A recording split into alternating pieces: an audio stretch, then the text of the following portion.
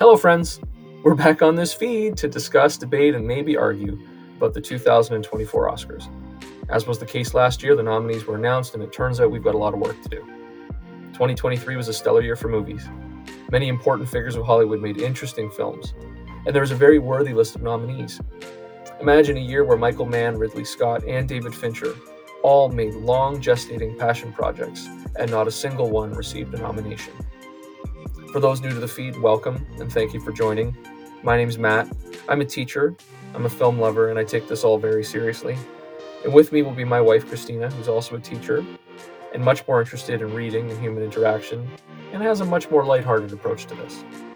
Together, we're going to examine each of the 10 nominated films and offer our explanations for why each film could win an Oscar on the big night. We won't always agree, we will veer off track, and we may spar verbally on our takes, hence our honey title.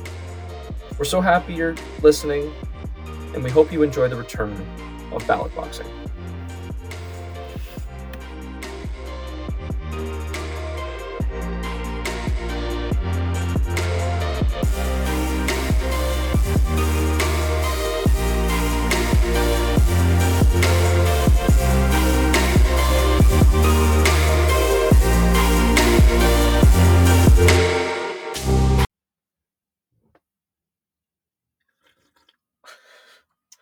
Hot tea, Matt. Yeah.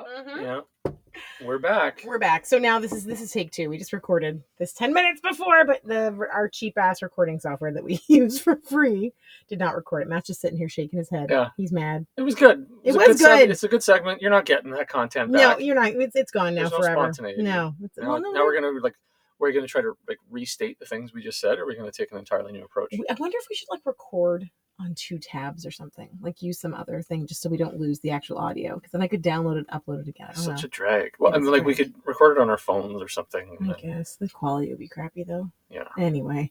Okay, so we're talking about the holdovers, and I'm going to start the same way I started before, yeah. which is I'm going to apologize for my overly, what's the word I'm looking for? Vitriolic response to. Ooh, that's right. English degree coming through. I got a degree in words.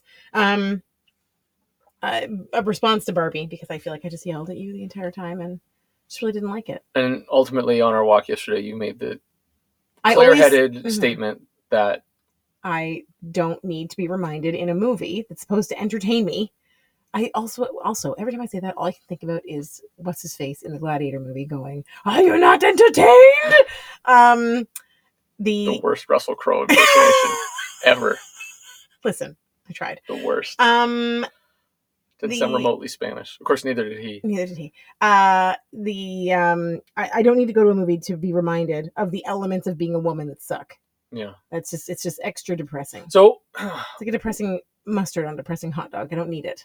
When we ultimately rank these, yes, there's no way Barbie's not going to be at the bottom. I wonder if, when you think back on it, there'll be something you think deserved to be in the 10 nominees instead. At the end, I mean, we probably haven't seen enough to be able to eliminate it. I certainly haven't. So, but it's funny because you seem to not only not think it's worthy of Best Picture, but you actually think it's actively not a good movie. Correct. And I can see. I think my argument was that there's elements of the filmmaking that are very impressive, but that I bounce against the reception of it broadly positive when I think there's subtextual things there that are quite negative and depressing, and those things hit you. Mm-hmm. Anyway, That's all. Just want to mention Barbie one more time. But today we're not talking about Barbie. We're talking about The Holdovers, which was a delightful film. It was. I really enjoyed it. And again, same as Take One, I want to just mention that I sent you the trailer the moment it came out. Yeah. And I was so excited because I love a teacher movie, and I love Paul Giamatti, and I love Richie Rich New England private school. All of it was just very aspirational. I don't know about that. I knew it was going to work for us. I knew it was going to work for us. Yeah, it was a really fun movie, and it was I found it very touching. I think like I was saying Matt got before, misty. Yeah, more than once probably. That happened yesterday with The Princess Bride as well, which was lovely. Yeah, so it's good. just because I said this before, but I'll say it again for the sake of posterity. There's lots about that movie to love. It's really fun. I put a 5-star review on Mhm. Letterboxd, but the final line that Peter Falk delivers to little Fred Savage, so cute, He was so cute. where he says, "Hey, Grandpa, can you come back and read this to me tomorrow?" And he turns around and he says, "As you wish," which is the line that Wesley says to Princess Buttercup all the way through, but it really means "I love you." And I thought that one just hit me in the feels yesterday. So nice. Yeah. And our kids loved it, which was great. Yes. Yeah. Yeah. Thank God. And I had to There's hope resist for the them urge yet. to like, spout trivia the whole way through. Like, I just Yeah. want them to enjoy the movie and Yeah. not have me like narrate. Actually, Andre the Giant had a debilitating back injury and he could hardly move. So when he's holding Princess Buttercup and he's holding Robin Wright, who only She's weighs on 104 wires. pounds, she's on wires and he's in a harness and he's sitting and Yeah. yeah. Holdovers. Holdovers. Fantastic. Want me to summarize? Summarize the plot. All right. Your turn. I get to drink my tea. All right, then.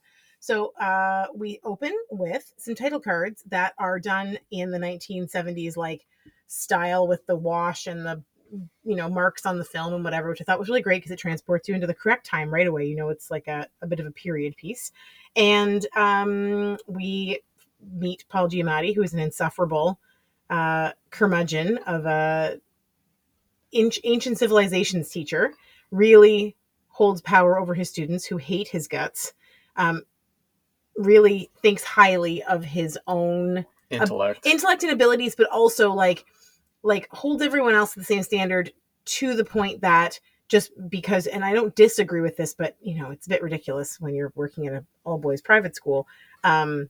You've got students that aren't achieving at what you think they, the high standard that you believe they should be achieving at, but then the low mark in your class is the reason they don't go to the prestigious university. And so he's ticked off the headmaster, who is one of his former students, and because he's been working there forever, and he ends up getting stuck with the unenviable job of watching the holdovers, who are the kids that stay over Christmas break for one reason or another. So we have 5 boys that stay over Christmas break. We have Angus, who ends up being our main character and the only one who truly ends up getting left. Played by a newcomer actor named Dominic Sessa, who'd never acted before. Mm-hmm. And then the other 4 are a boy who he's Mormon, his parents are Mormon, and they're off on a mission. A boy from South Korea that it's too far to go home just for 2 weeks. A boy who's an athlete on the team and is like the mortal enemy of Angus. And a boy who has grown out his hair in protest of the Vietnam War, and that's why he's arguing with his dad, but he's sure his dad will cave and come and get him from school. He's not going to leave him there for Christmas, and he's sure of that. And he ends up being right. His dad literally helicopters in and rescues not only the boy with the long hair, but also 3 of the other 4 that are left. The South Korean kid, the Mormon, and the athlete. The only parent they can't get a hold of in order to rescue him from staying for 2 weeks with Paul Giamatti at school for Christmas vacation is Angus. So Angus and Paul Giamatti end up, Paul is the name of the character. And they're sort of foes in class. Like, yes. Angus is getting the best grade in the history class. But it's not a good grade. No. And he's getting it. Despite the teacher's opinion of him. Yeah. And the rest of the movie is them like coming to terms with their relationship, and you find out why Paul Giamatti is there for so long and what he's gone through and why he's the way he is, and you find out why Angus is there and what's going on with his family. They're not the only ones that stay behind too. No. There's a caretaker, and most importantly, there's the head cook. That's right. Subplot is the head cook, played by Divine Joy Randolph. And her son was a student at the school because she was the head cook.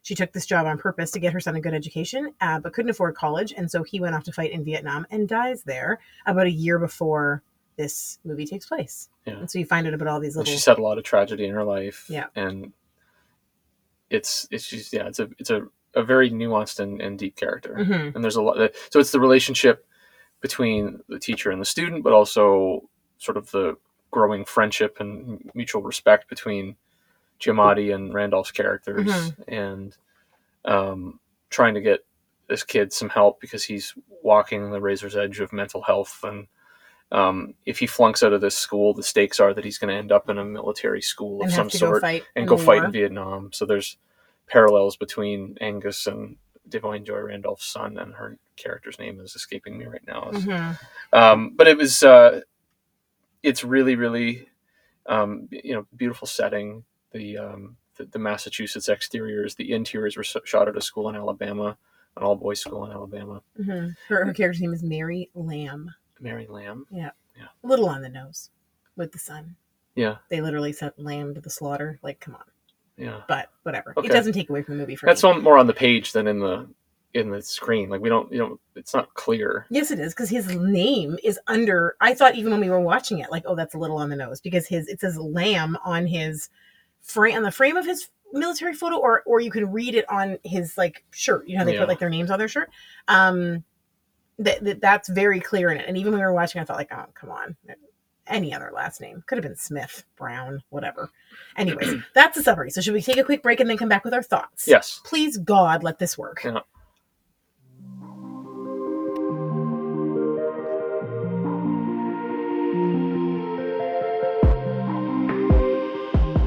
It worked, and therefore no one needs to die. SUCCESS.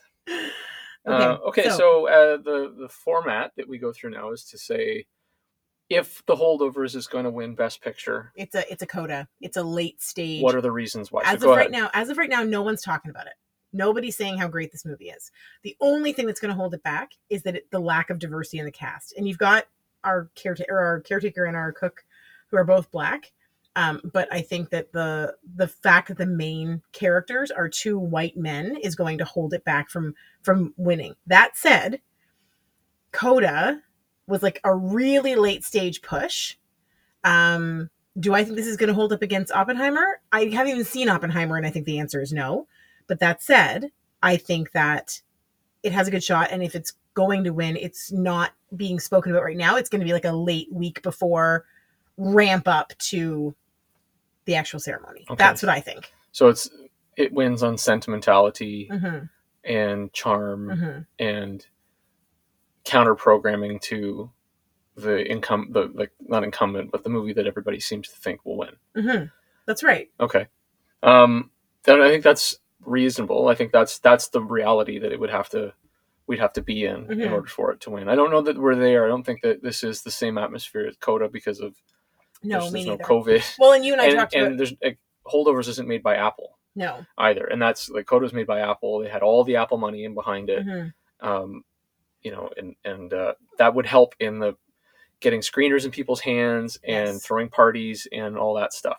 You and I talked about how Coda also this one doesn't end. I mean, a little tiny spoiler. This one doesn't end with like an uplifting, beautiful moment, swell of music. Like, it's not quite the same feeling as Coda, and Coda's good feeling came at a time when we all needed a good feeling. Yeah, this movie does have what Roger Ebert called elevation. Sure. Though, where you have people who resolve their differences or perform acts of kindness for one another, who make self-sacrifices, and it's emotionally resonant. But I agree, it's not like emotionally Coda resonant, yes, but not the way Coda was. Yeah, and Coda was a timing thing, and I don't know that this is going to hit any timing particularly. I think Oppenheimer's hitting the timing pretty well. Oppenheimer's been like a freight train right from I know, but I'm just thinking about but when they released it, they didn't know that all the stuff was going to. I mean, Ukraine was already happening, but I would suspect Oppenheimer was being filmed when that started, right? It's been 2 years now. I think Oppenheimer's a long gestating thing. I think it was a long. That's what I mean. So they didn't have any way of knowing that, like, as the world approaches what may be a very difficult time war-wise, or is a difficult time war-wise, and might be approaching scariness, that this movie, it has the theme of the world behind it. Right. There's a thing. That would be fun to do. Go back and watch Best Picture winners and see if it like mirrored political climate at the time. Not just the political social climate, but like the social climate, or like I'm just thinking economy. I don't know why my brain went here, but I went to Forrest Gump. Like, I wonder if Forrest Gump won Best Picture a year that there was like a Disabilities Act or something. It was the year Bill Clinton became president. It was 93. Yeah. So I'm just saying. I just wonder if that's like, that would be interesting to go and check and see if that's like a thing that happens. Anyway, I think if, just to continue that digression, I think Forrest Gump won because it was the best movie ever made. I think it just hit the boomers. I think the soundtrack manipulated a lot of the boomers into loving it. Manipulated me. Yeah, well, it's a great movie. We're the children of boomers. We listen to the same music because our parents programmed it for us, and our brains are wired in a certain way. It didn't resonate the same way with the Gen X generation, They're who saw it angry. as cynical and angry. They're angry. They're Yeah. cynical and angry. All right, so I got reasons. I got stuff I wrote down. All right, well, then Shall go. I? Please do. Okay, so why it could win, I think number one is because it's very heartwarming. Mhm. And I think that it's possible because of the Christmas setting. Mhm. Christmas isn't like, it's not something that is omnipresent. It's not thematically all that important, but Mhm. they attend a Christmas party and a New Year's party, and there's a Christmas tree, and there's small amounts of decorations and Gifts. are exchanged. And it's not like a madcap thing like A Christmas Story or Christmas Vacation or Elf. But I think that this is the kind of movie that would be much like the aesthetic in the film. It's like a snuggle up by the fire, have a hot cocoa, and enjoy each other's company. Mhm. So I can see this being a movie that plays on at Christmas time and holiday time. Yeah. From here going forward. Yes. And I think that because it's likely to get seen annually, I bet you its reputation grows over time. Yes. People will find more there, because I think like Alexander Payne, who's a director, like he said, he puts a lot of detail and there's a lot of thinking. It's very deliberate. So I think it's possibly a new holiday classic. Mhm. I don't know if I'd put it on my top 10 list of Christmas films right now. Because Die Hard's at the top of that one. Damn right.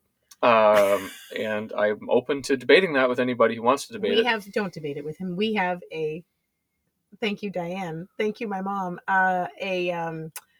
Die Hard Christmas ornament? Christmas ornament that has John McClane climbing through a air duct holding a lighter. So there's no debating this with Matt. That's right. Yeah. Okay. Another reason it could win is because of the, again, evocative period details, the setting. It's so good. The set details, the design, the costumes, Mhm. the automobiles, even the way it's lit. Like everything looks genuinely almost documentary Mhm. of the 1970s. It's got a polished cinematic look to it, but it looks like a film from the 70s. Mhm. Right from this opening credits, as you mentioned, Mhm. right through to the final credits. It just really gives you a sense of time and place. I think it's a brilliantly intelligent script. I think Giamatti's like acerbic mean-spiritedness, the way he like gradually softens, but only softens to Angus. Like the rest of the world, he still has contempt for. Yes. Right, and he doesn't have some big revelatory aha moment. Oh, I'm a changed man. He's not really a changed man in the end, because I don't think Payne thinks anybody's going to change very much, but they do grow to respect one another a little bit, and I think that means that innately, like there was something good about Giamatti's character all the way through. Of course there was. He wasn't as nasty. He's been damaged by life. Yeah, he's had. You find out about some of the bad breaks that he's had. I think that it's realistic. I think that I wrote down here, there's no easy answers or magical solutions at the end. There's a problem that arises, and somebody's going to have to pay for the problem, and the way it works out doesn't let anybody off the hook. There's nobody softens or acts unrealistically. It continues to be realistic. Right. Another reason why is that you get probably the best acting performance of Giamatti's career. Although I would stand for his performance in Cinderella Man as being just like exquisite. Divine Joy Randolph is really, really good. She's so powerful and commands the screen, and she's angry and sad, and it doesn't say much, but she says a lot with her face. Yeah. And Dominic Sessa, as a first timer, get a really, really good performance out of him, and the music and soundtrack is really, really, really good. Great. Excellent craft. It's edited well. It's paced well, and again, the setting. Why might it not win, Matt? It's a lot of reasons why it would. Yeah, so it might not win because it doesn't push any boundaries. It's deliberately old-fashioned, and people may not be as interested in that as they are in things that are groundbreaking in terms of technical craft or whatever. Right. The Giamatti archetype on Mark Maron's podcast. He was talking about how he always plays a curmudgeon. Friend of the pod, Mark Maron. Oh my God. And so it may not impress voters. Like it's, he just turned in. He did a thing that Giamatti often does. Right. But I don't know. He does it better here. He does it so well here. Yeah. And he's like aging. He's aging well. He's starting to look his age. Like he's looked old for a long time. He's starting to look like. But he suits it now. And I put here sort of. I'll raise my voice at the end of this question. Maybe people don't like teachers. Is that really in Ontario? That's not a question. And maybe people don't like films about upper crust East Coast elites. That was it's not gonna identify and as people right now. As you said, it's a kind of a white story. The black characters are in supporting roles, although I say Divine Joe Randolph is like a third lead, but she is working to serve them, and the custodian is working to serve them. Although there's a great sequence where there's a mess that's been made, and the custodian's like, oh, somebody made a mess and somebody's going to clean it up, and he leaves the mop with them. So I think those might be the reasons why it won't win, but I honestly, I think there's enough tilting the scales in favor of it winning that I can more easily conceive of why it should win than why it doesn't deserve it. I think it's quite a good movie. Let's take a quick break and then come back with some questions. Okay. All right.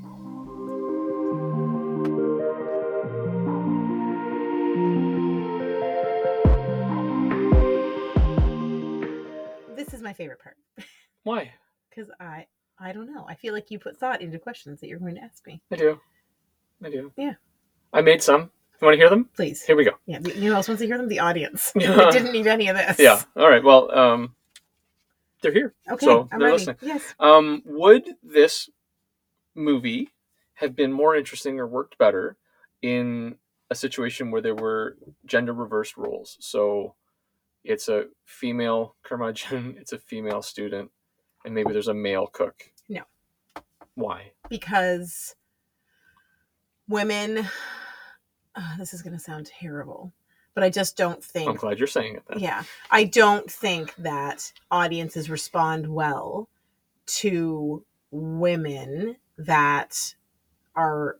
Like, curmudgeonly is a term you apply to men. Bitchy is a term you apply to women. Well, I mean, it could have been a different dynamic then, right? Like, it doesn't need to be the same. You didn't say change the dynamic. You said gender reverse. I'm telling you that if a woman played it the way Paul Giamatti played it, and it was an all-girls school... So maybe you play it... I'm just trying to think of, like, an actor... Like, it's Meryl Streep, and she's matronly and prim, and you've got a young... Because it's set in the 70s. Fine, you've got Mona Lisa Smiles then. Mona Lisa Smile is that movie. Is it's it? already been made, and it's not very good. Okay. All right. Oh, that's fair. Have you seen that movie? I don't believe I have. It's got all the women in it. Mark it down, people. I found a movie I've seen and the Matt has not. Oh, I'll watch it again if you want to. It's on the shelf here. It might be. It's got Julia Roberts, Kristen Dunst. I know who's in it. Oh, okay. Who's heard of it then? Yeah, of course I have. Yeah, no, that it's... I don't know. Oh. I don't think so. I think it was perfect. I also can't imagine this being anyone but Paul Giamatti. Like, it's just so good. Mm-hmm. Yeah. How would you respond to a teacher like Paul Giamatti? So somebody who's like clearly mean, somebody who's wants to rub you. Well, or am I a student? Let's take it from two different perspectives. All First, right. from a student perspective. Answers. So he's your teacher. Mm-hmm. He is flexing his intellectual muscles. He looks at everybody with disdain. He's grading you really, really hard. As a student, how do you respond to that? Do you just drop the course? No. You're not going to like my answer. Do you sleep with him? No. Oh my God. No, but I ask for a lot of extra help, and I stroke egos, and I don't understand this. And I do my very best to get a passing grade with assistance so that I can continue on my merry way. And like my, this, one of my 4 life mottos is kill him with kindness. Yeah. How many, literally, we have known a handful of curmudgeonly older men in our relationship where I wear them down. I wear those suckers down. Yeah. So that's what I would do as a student. So I actually and honestly, it's probably a similar answer for a colleague. I've worked with those people. Yeah. Like Bill was that guy, right? And I got him within 2 weeks. We were best friends. Yeah. So I had an English teacher, grade 11 English teacher. Do I say his name here? No, I don't know if he's still around. I don't know what his first name was. All right, Mr. X. Mr. M, he always wore like a button-down shirt, but short-sleeved, right, and a tie, and he had a push broom mustache and a comb-over haircut and thick glasses, and he lived with his mother, and he had cats. I love this guy. And he was like... Did he know he was gay? I don't think so. Catholic school too, right? But he, oh God, we worked so hard to perform the way to his standard, and I just my personality was like I'd conform entirely. Like, oh, you're right, I don't know what I'm doing. I'll try again. Yes. Thank you, sir. Yes. But thank you, sir. May I have another? He graded us. He was such a stickler for grammar, Mm-hmm. and there was one way he wanted Shakespeare analyzed, and there was one way that he wanted creative writing done. And he drove us, and everybody's grades were brutal. Mm-hmm.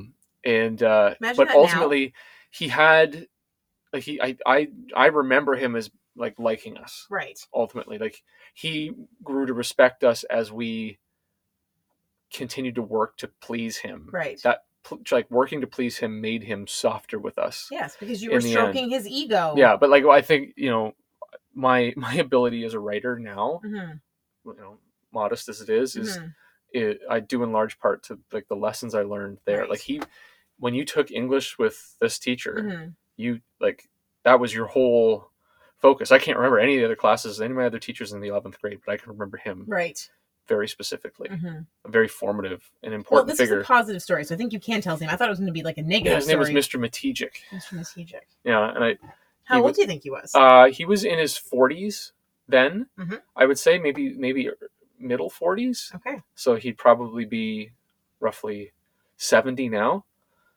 And oh gosh, I'll have to go to the yearbook. It was complicated Polish spelling. I don't remember. Sorry, listeners. We'll have an answer for you next time as to whether Mr. Matejik is still teaching. Yeah, and I think a couple of my friends who may be listening to this also had him, and he might have been the final nail in their pursuit of English. They both went science languages. Yeah, they both became successful in scientific fields and mathematics fields, and I can name every single one of my English teachers from high school. Every single one. Yeah? Yeah. I think I can too. Can you? Don't put me on the spot now. All right. But I think I had one twice. And I remember the last OAC one was he was really good too. I had great English teachers. I really enjoyed English.